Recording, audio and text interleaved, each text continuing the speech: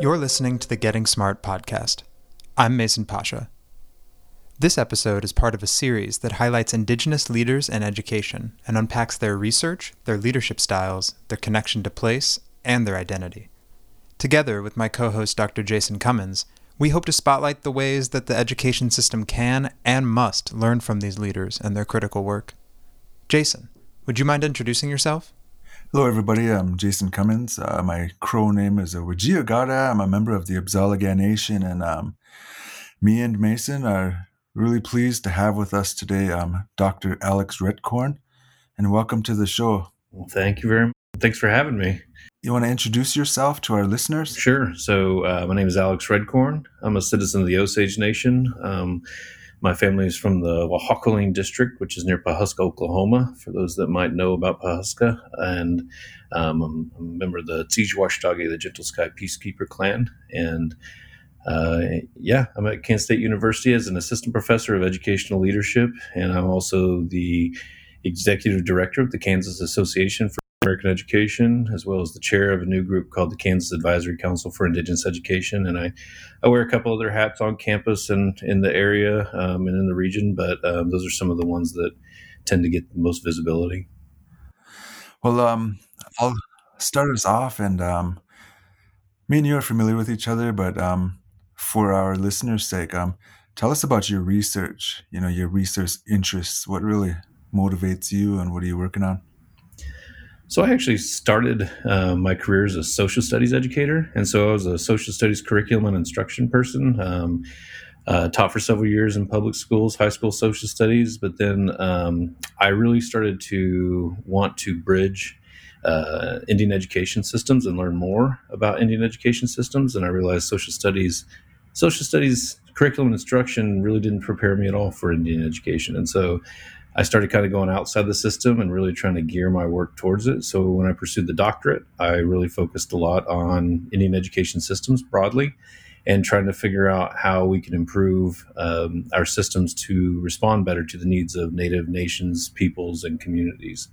And so now I'm an ed leadership specific type person. I'm in the Department of Ed Leadership, and all my scholarship is really rooted at its core in ed leadership. But within that context, I tend to focus on tribal education departments and tribal governments, as well as systems type conversations. So how do we bend our systems or rework our systems to work better for Native peoples? And how do we interrogate our systems? How do we unpack our systems? But really, I do a lot of emphasis on systems type thinking and those types of things, and building programs to help people be better prepared to do that work. And I also do work on the qualitative methods side. I have a qualitative methods graduate certificate. I teach qualitative methods, and I've done a lot of stuff. I've done some stuff on autoethnography, and specifically Indigenous autoethnography as well. And then since I came up through social studies, I still dabble with some social studies type stuff. And I've also been bridging over to the field of rural education and trying to show overlap and find some synergy between the fields of Indigenous ed and rural ed as well. I'm curious, you're kind of talking about the systems there. In what ways would you say that educational systems are still working towards their original goals of settler colonialism and assimilation? So I talk about this a lot when I do talks. People study history of Indian ed, and more people should know about it. But it's more common if you're talking about Indian education that people have heard about boarding schools, and they know about the old kind of kill the Indian, save the man approach to Indian education. And like I said, there's a lot of people that don't really know about that out there. But so that work needs to be done as well. But when people learn about that, kind of bring these kids in, take them out of their homes, put them in a boarding school, cut their hair, not allowed to speak their language, not allowed to practice their customs.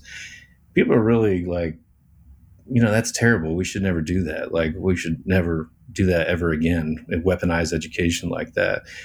Yet I remember when I was making the transition to Indian ed and really starting focusing more, I was shocked when I learned the statistic that over 90% of American Indian kids are in general public schools.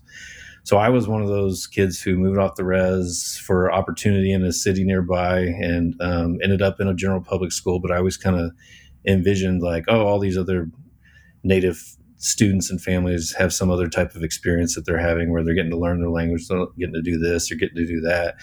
And the more I got into it, the more I realized, no, there's not a lot.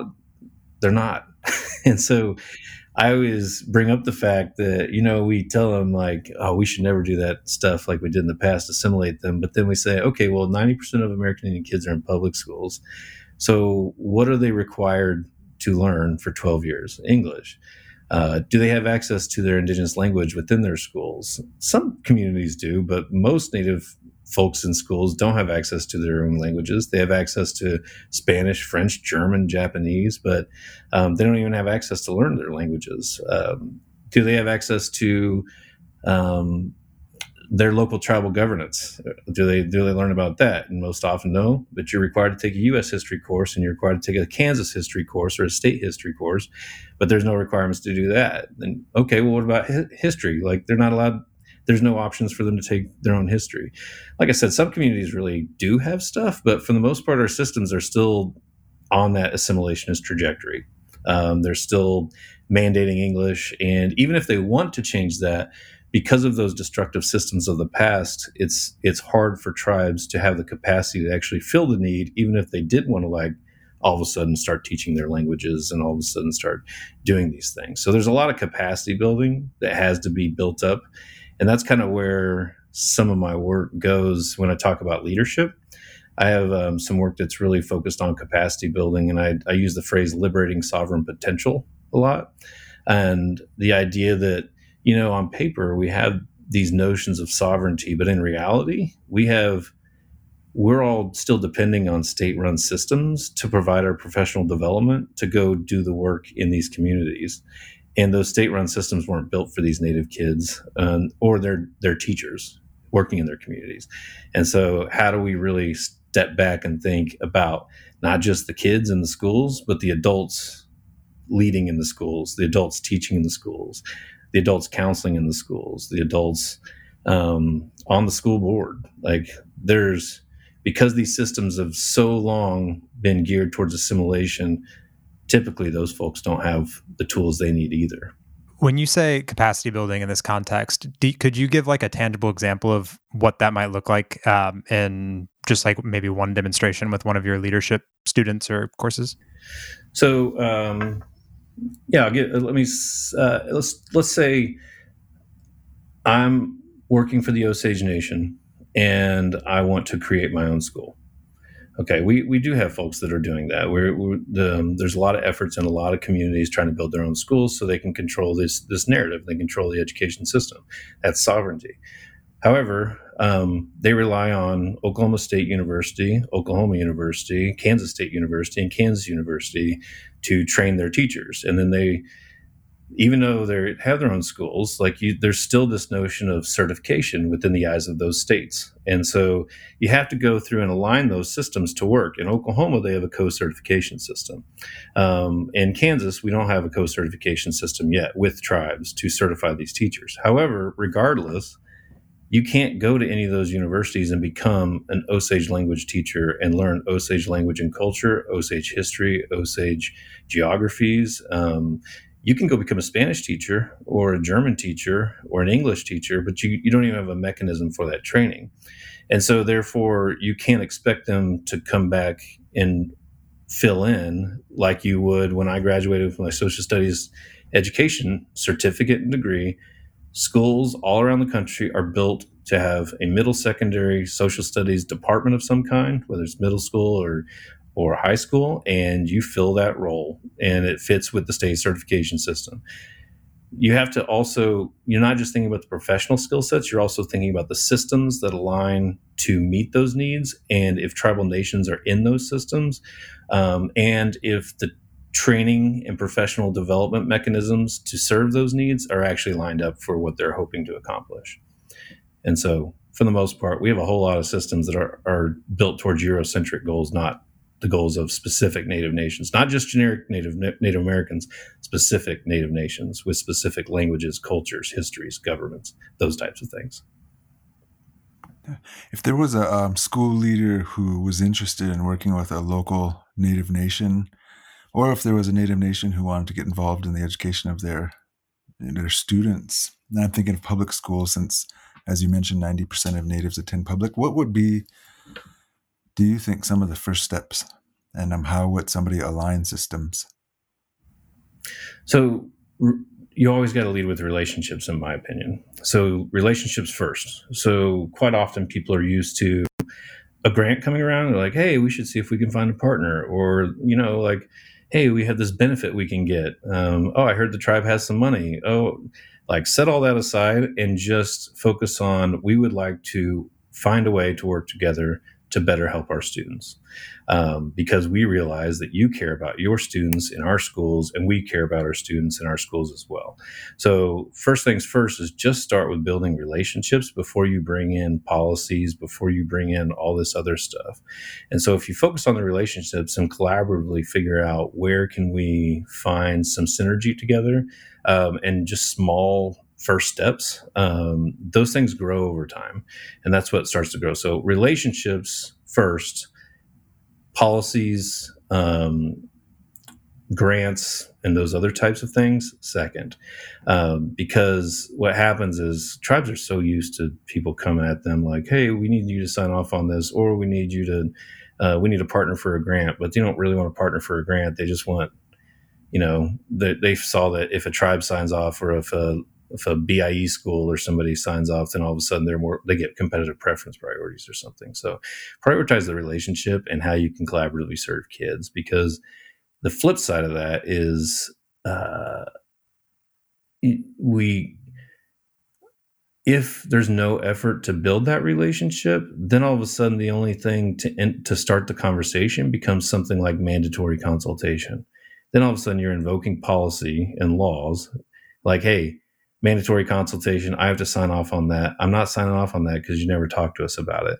So you start off on the wrong foot. Even though those things turn into things over time, they can, but it's just much better to just be like, hey, I serve your students.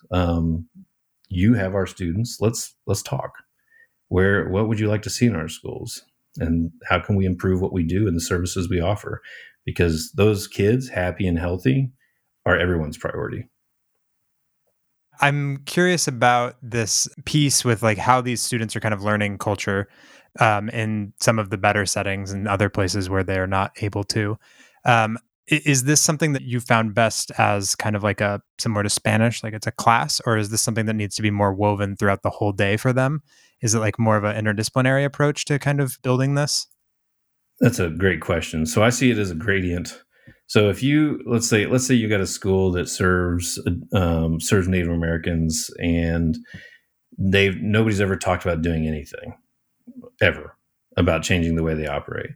Okay, so if all of a sudden you say we're going to start Native American Heritage Month and we're going to have a Native American Day at the gymnasium and we're going to do this, I'd be like, great, that's a step in the right direction. That is still an add-on. That's still like an extra kind of, hey, we need to check this diversity box a little bit. It's still good though. There's nothing wrong with that. That's great. Then they say, okay, we're going to add an elective. All right, that's great.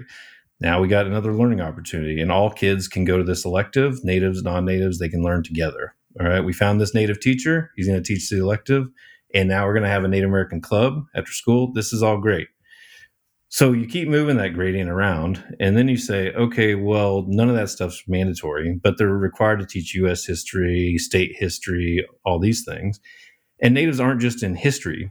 So there's native artists, there's native scientists, and there is a field of indigenous science and indigenous STEM.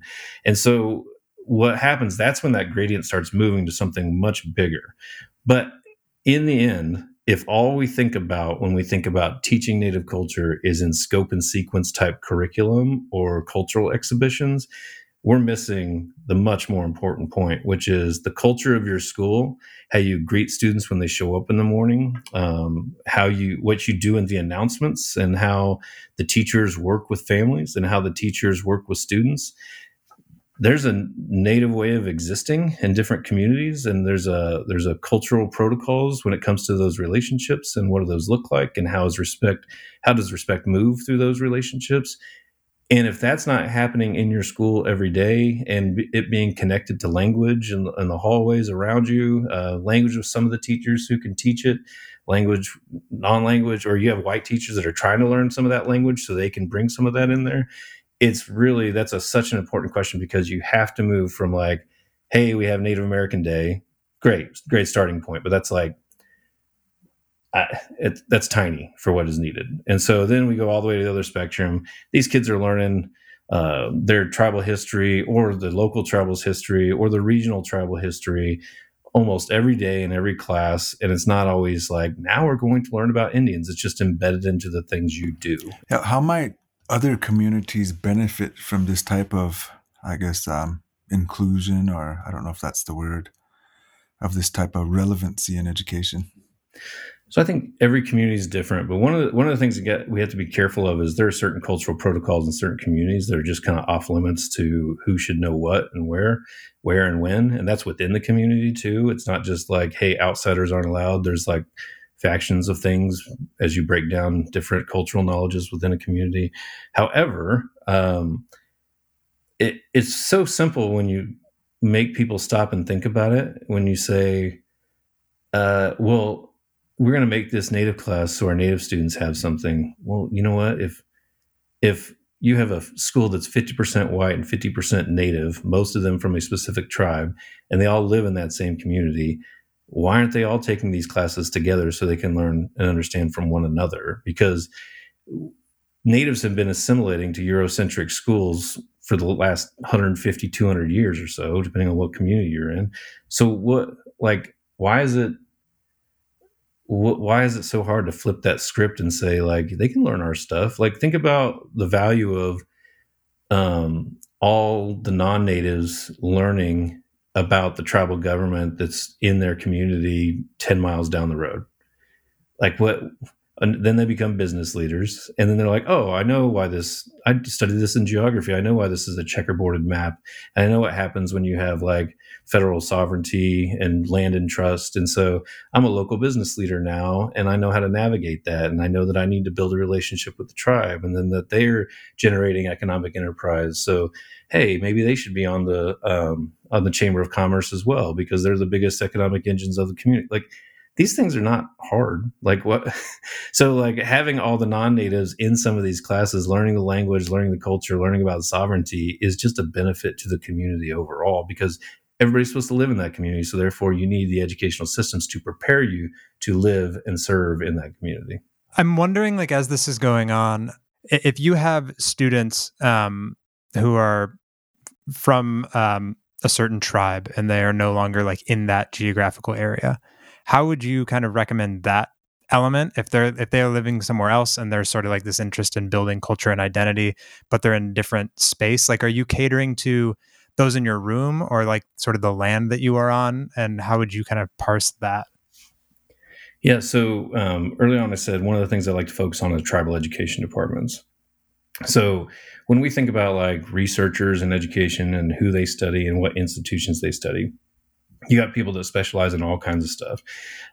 So you got people, their entire focus is superintendents of this type, or rural superintendents is my specialty, or assistant principals are where I focus most of my energy. So tribal education departments are where I focus a lot of energy, and they're just not as visible across all the fields and subfields of education as you would hope, because there are over 570 federally recognized tribes, and a lot of them have some sort of education arm of that tribal nation.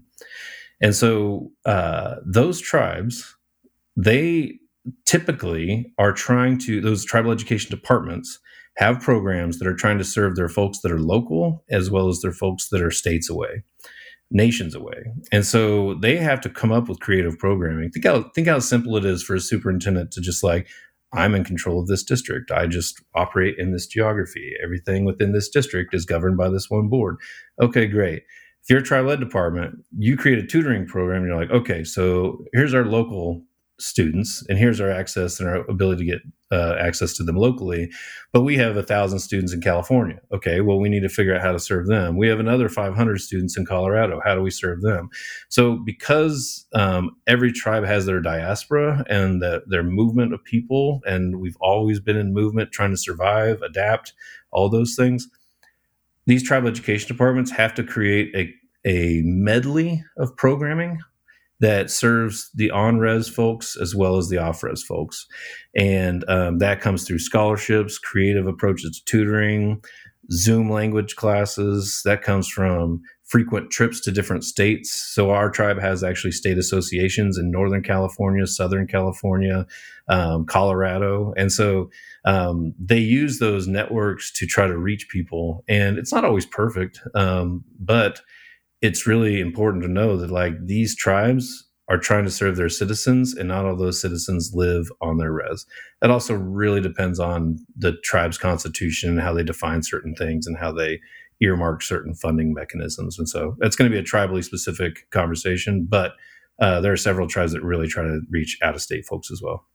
I appreciated the chapter that you wrote, Indigenous Perspectives in Rural Education.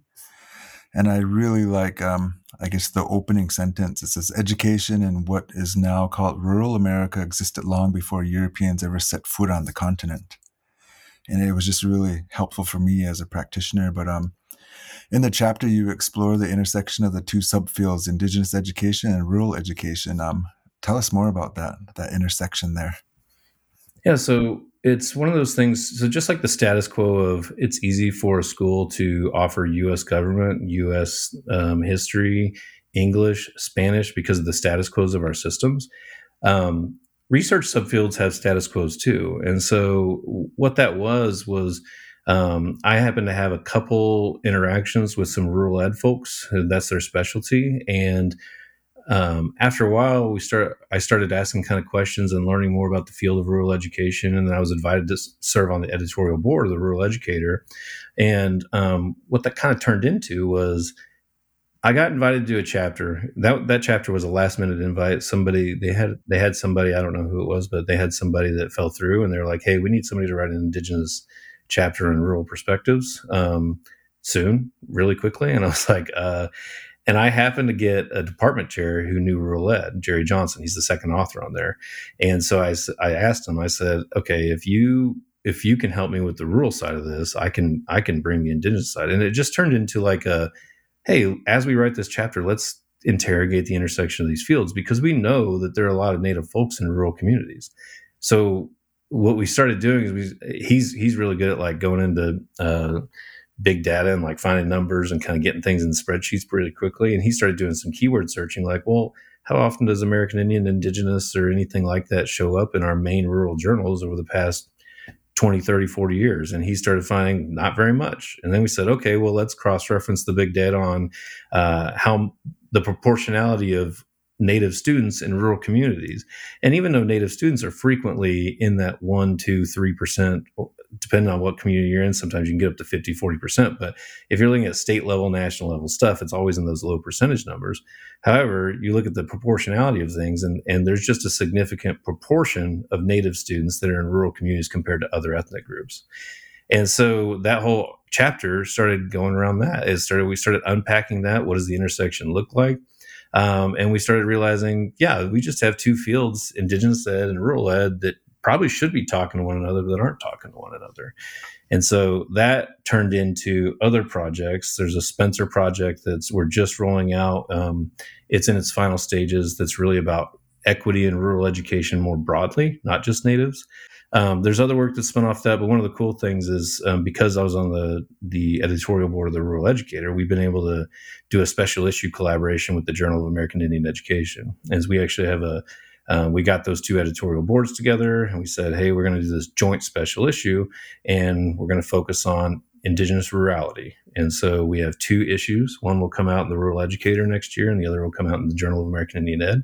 We have 20 manuscripts under review right now, so we're trying to get that towards publication. But it's really intended to blend those fields and try to bring more visibility at the intersection of those two fields. So, yeah, one small piece of that work, and this is just my paraphrase, I guess from a practitioner point of view, was the fact that native tribes had, in essence, paid for their students' education with the trade of lands and treaties. But without that knowledge, a lot of times school leaders think this impact aid funding is in lieu of taxes, and treating the community like you don't pay taxes. But that was really, I guess, empowering. It Yeah. really was. And there's also within that chapter, we did that interrogation of the field, but we also, rural ed really likes to talk about place-based. People like to toss place-based, place-based. But there's this kind of disconnect when people broadly talk about place-based, because if you get into like critical indigenous thought or deeper philosophical indigenous thought, land is part of the conversation, not just like the placemat for all the other things to occur. And so relationality with land tends to be missing in some of those place-based conversations when they're like, oh, place-based education. They're talking about, local workforce development, local community institutions, local families, local this, local that. But it's never also like, and what is their relationship with the land as part of that ecosystem? And how does the actual land and feed that system as well. So that was a little bit of where we were moving that conversation. We kind of more started the dialogue around that, and we're not the only ones to kind of point that out. But we tried to like start the dialogue around that. But there's a lot more writing and scholarship, I think, that can occur on that topic as we move forward. Is there like a separate term, I guess, that you would propose in lieu of place-based? Like, did you come up with a different kind of frame? I did not, but you'll hear a lot of folks say land-based pedagogy. Land-based pedagogy is really one of the go-to terms, and I would point, if you started asking me questions about that, I'd probably point, you need to go talk to Annalise and Megan Bang and folks that they're connected to, because they're really good at that. They really stress that. They have an iSteam camp that's really cool, and I always joke about what do I say? Their iSteam camp is a gateway drug to Indigenous education, just as a way to joke around about, like, because they developed this model in a camp form, it's not attached to all these other systems. And so it allows somebody in a camp, like outside of K through 12, outside of all that assessment, all the fiscal model funding, all that type of stuff. And it allows people to just really rethink what education is and could be in this kind of multi-generational iSteam model, where it's just a more holistic way of thinking about Indigenous STEM and science, and bringing it into a pedagogical environment where land is part of that pedagogy. And so, I think that's really where folks should go for more on that, I think. That's interesting, because I have only been exposed to the Indigenous view of land-based. And so when I have come into contact with some of the other literature, it was kind of eye-opening.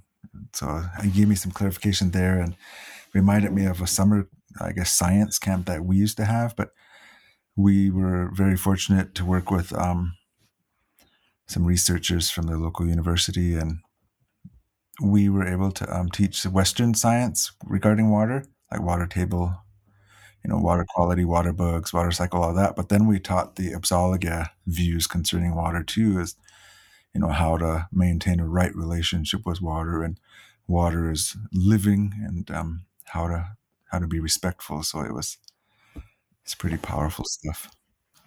When you have those moments where you sort of have like a Western science and more of like an Indigenous science, and you're sort of wanting to teach both of them, do they tend to like overlay and nest well? Do you have to sort of like do a prioritization, or are they both just various lenses kind of? And I know this is generalizing and it's totally different in a lot of settings, but just curious if there's a response from either of you on that. I think in general, it's always more complicated, and this is like the crux of like how Native folks were always learning from one another and relative tribes and everything before Europeans ever showed up. So it's not like Native folks had some sort of like obscure purity or something like that before. But I always come from the place of like, there's a couple things in motion that's always, we just always have to think about the complexity of these things in the current context. And science, Western science, it's not like it doesn't have anything to like offer the world. It's just another thing that people can like really, if they just take a step back and say, okay, this is one version of how people talk about and understand this. Well, here's this other version that's actually served these people well for the last 2,000 or 3,000 years in this specific place. You know how they survived here, so they got to know it pretty well and they understand it.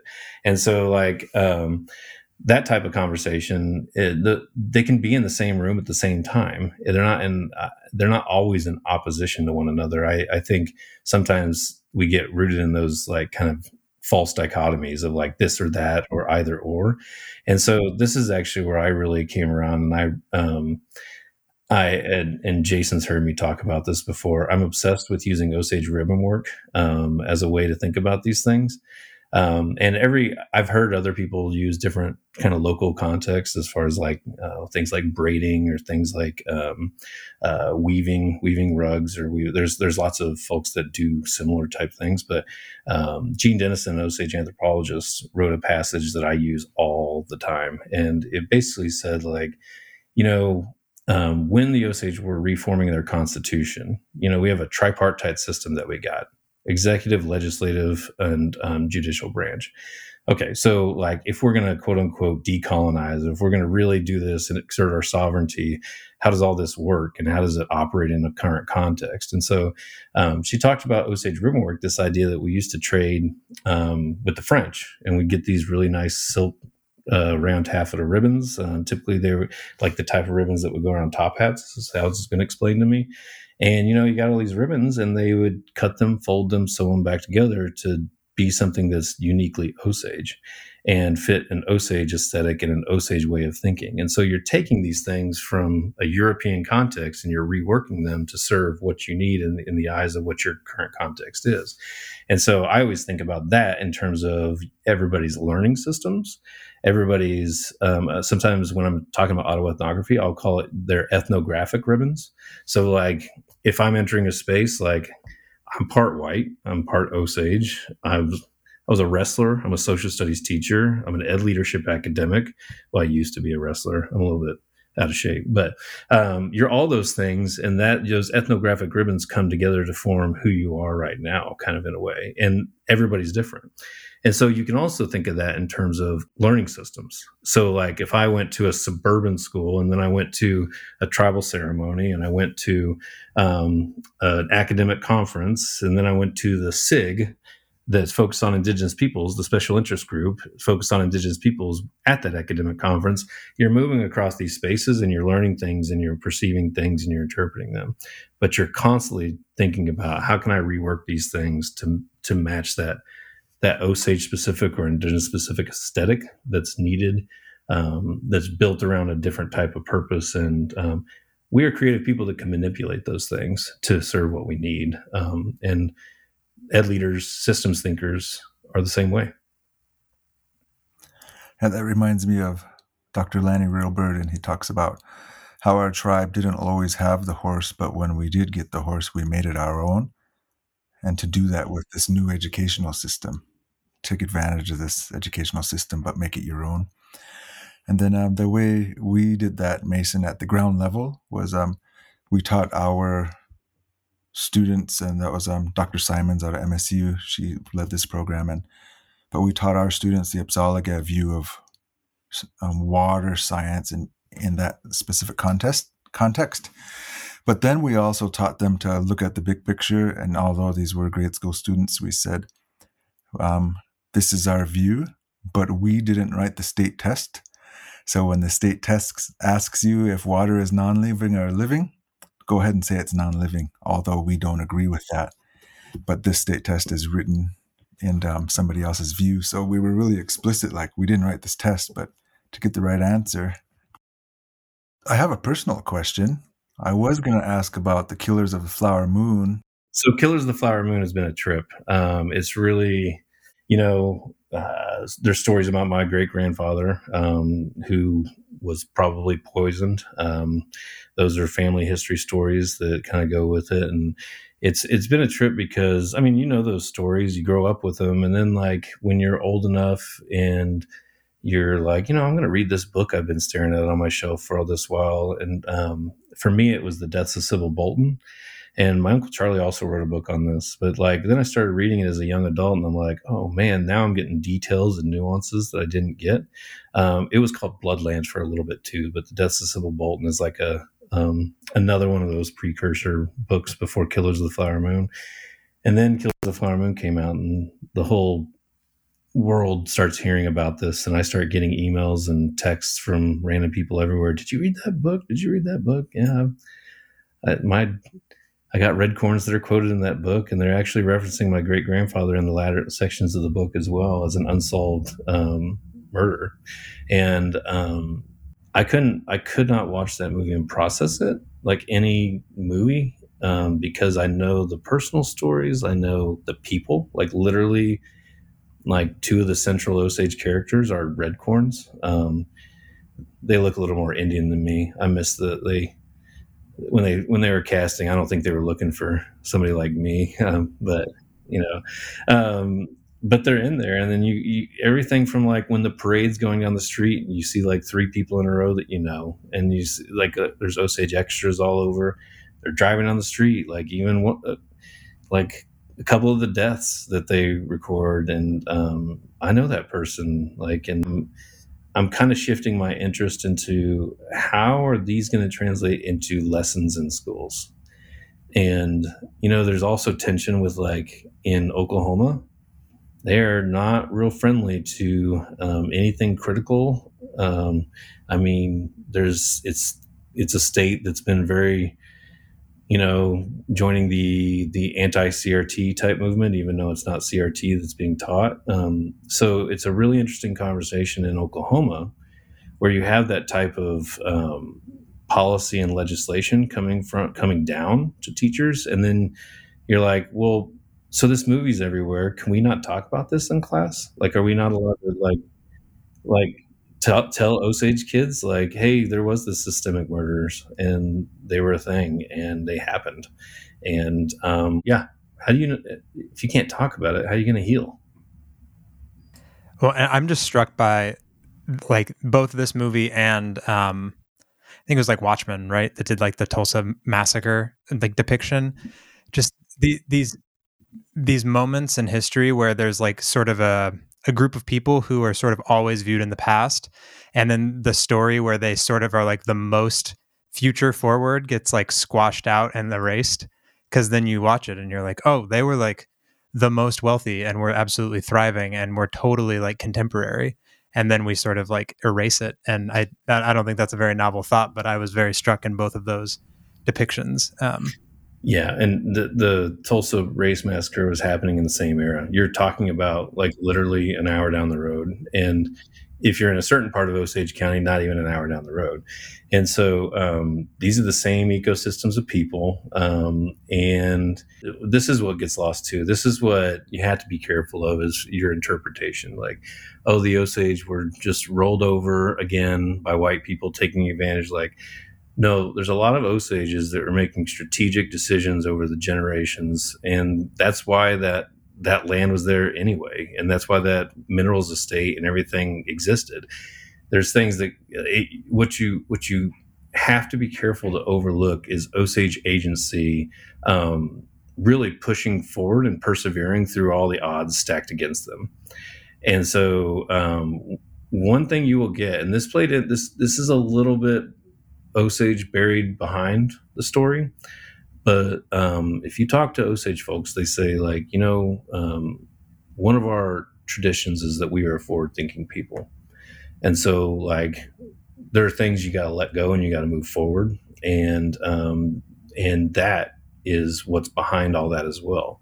So letting go of things, moving forward, and our ceremony is there, our Ilonshka is there, as I've been told, to protect some of those ways. So those core values and those core things are in that ceremony, but you also got to figure out how to keep adapting and moving forward. And so there's this creative agency that you'll see in the Osage community, which Osage scholar Robert Warrior did an analysis of John Joseph Matthews, and who's an Osage author from back in the day, and Vine Deloria, and like did this kind of cross analysis, and he stressed the value of intellectual sovereignty. And I've really leaned into that, where we talk about political sovereignty, but intellectual sovereignty is that forward-thinking creative agency that exists in our communities, and it shows itself in gaming facilities. I don't know. There's just, if you go to any tribal community, they're doing way more than operating casinos. They are like bringing bison back on the plains. They're tending to cattle. They're opening up their own butcher shops so they can feed their own people. COVID really stressed that. Like, oh, your food lines are all clogged up. Well, we got our own butcher shop now. We can feed our own people. So like natives are doing that all over the place. And so it gets lost sometimes when people are like, oh, they got screwed over. Oh, there's sad Indians in poverty. Like, no, that's the narrative that really dominates too much of what's actually going on in Indian country. What did you have growing up? What kind of water were you drinking? Because you and your siblings are like doing well, and you're doing well for Native American communities, and all within your respective fields. So what they put in your food? It's like, well, it was a mixture of commodity cheese and Save brand Pop-Tarts, because we didn't have a whole lot of money. So we definitely weren't drinking the bottled water growing up. Shasta. No, Rocky Top. It was Rocky Top Cola. No. So if you ask my dad, he would tell you it was my mom. And so, and this is some of that complexity. My mom was white. And so, if you talk to my dad, he'd credit my white mother. And so she really instilled a love for things, and like for us to like pursue things that make us happy. And actually, my brother, the photographer, I remember my mom was a kind of an amateur photographer too, and we had not a white room, a black room, a dark room.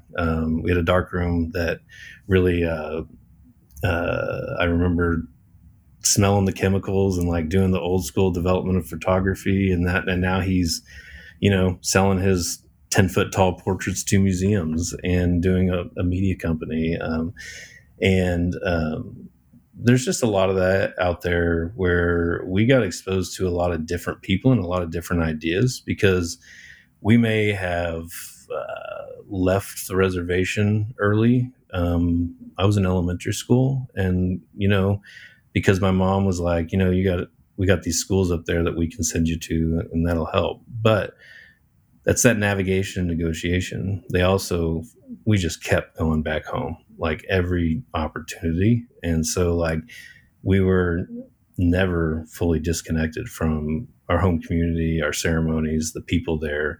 And so when we made it through schools, and we had these like technical skill sets, to work across things and in like mainstream world, embedded inside that were still core values from our family, learned through family and learned through ceremony. And that orbit was still, I guess I would say, an Osage-centric kind of value system inside the technical skill sets that we learned how to do and navigate outside of that. But no, yeah. And what would be funny is if you saw the text thread between me and my brothers, we're our biggest critics of one another, where once somebody starts getting all chiefy because they accomplished something, the other's right there to let them know who they are. Like, whatever, dude. I think it's very wise of your dad to give mom all the credit, but pretty sure it was both of them, and he was I believe a tribal leader too. So. Yeah, he was assistant chief. He was in our new government. He ran for Congress, and he was Speaker of the House, and he was assistant chief. So what that is he also taught us how to be a politician. So my dad's like, oh, it's all your mom, and so he knows how to politic. But I mean, I really do appreciate those comments, though. It's kind of an honor and humbling to hear that. So appreciate it. Well, Alex, this has been a treat. Thank you so much for all of your time today. I think this is going to be a super awesome one to share. Just really great expertise. And I would love for you to keep in touch with us on particularly leaders that are going out into the community. We would love to help share any stories that we can. So whether that be someone in the classroom doing some of the capacity work that you talked about and sort of embedding culture in a more meaningful way, or something else that you think of, just thank you so much. Thanks for tuning in to the Getting Smart podcast today. We want this podcast to be actionable, insightful, and a great way to learn about what's next in learning. In order to stay on the cutting edge, we need people in the field to tell us what they're hearing, what they're wanting, and what they're needing to learn more about. Got a topic or a guest in mind? Send your recommendations to me, Mason at gettingsmart.com. And if you like what you're hearing, don't forget to leave a review in Apple Podcasts or subscribe wherever you listen. Feel free to share the podcast on social media using the hashtag GSPodcasts. Thanks so much.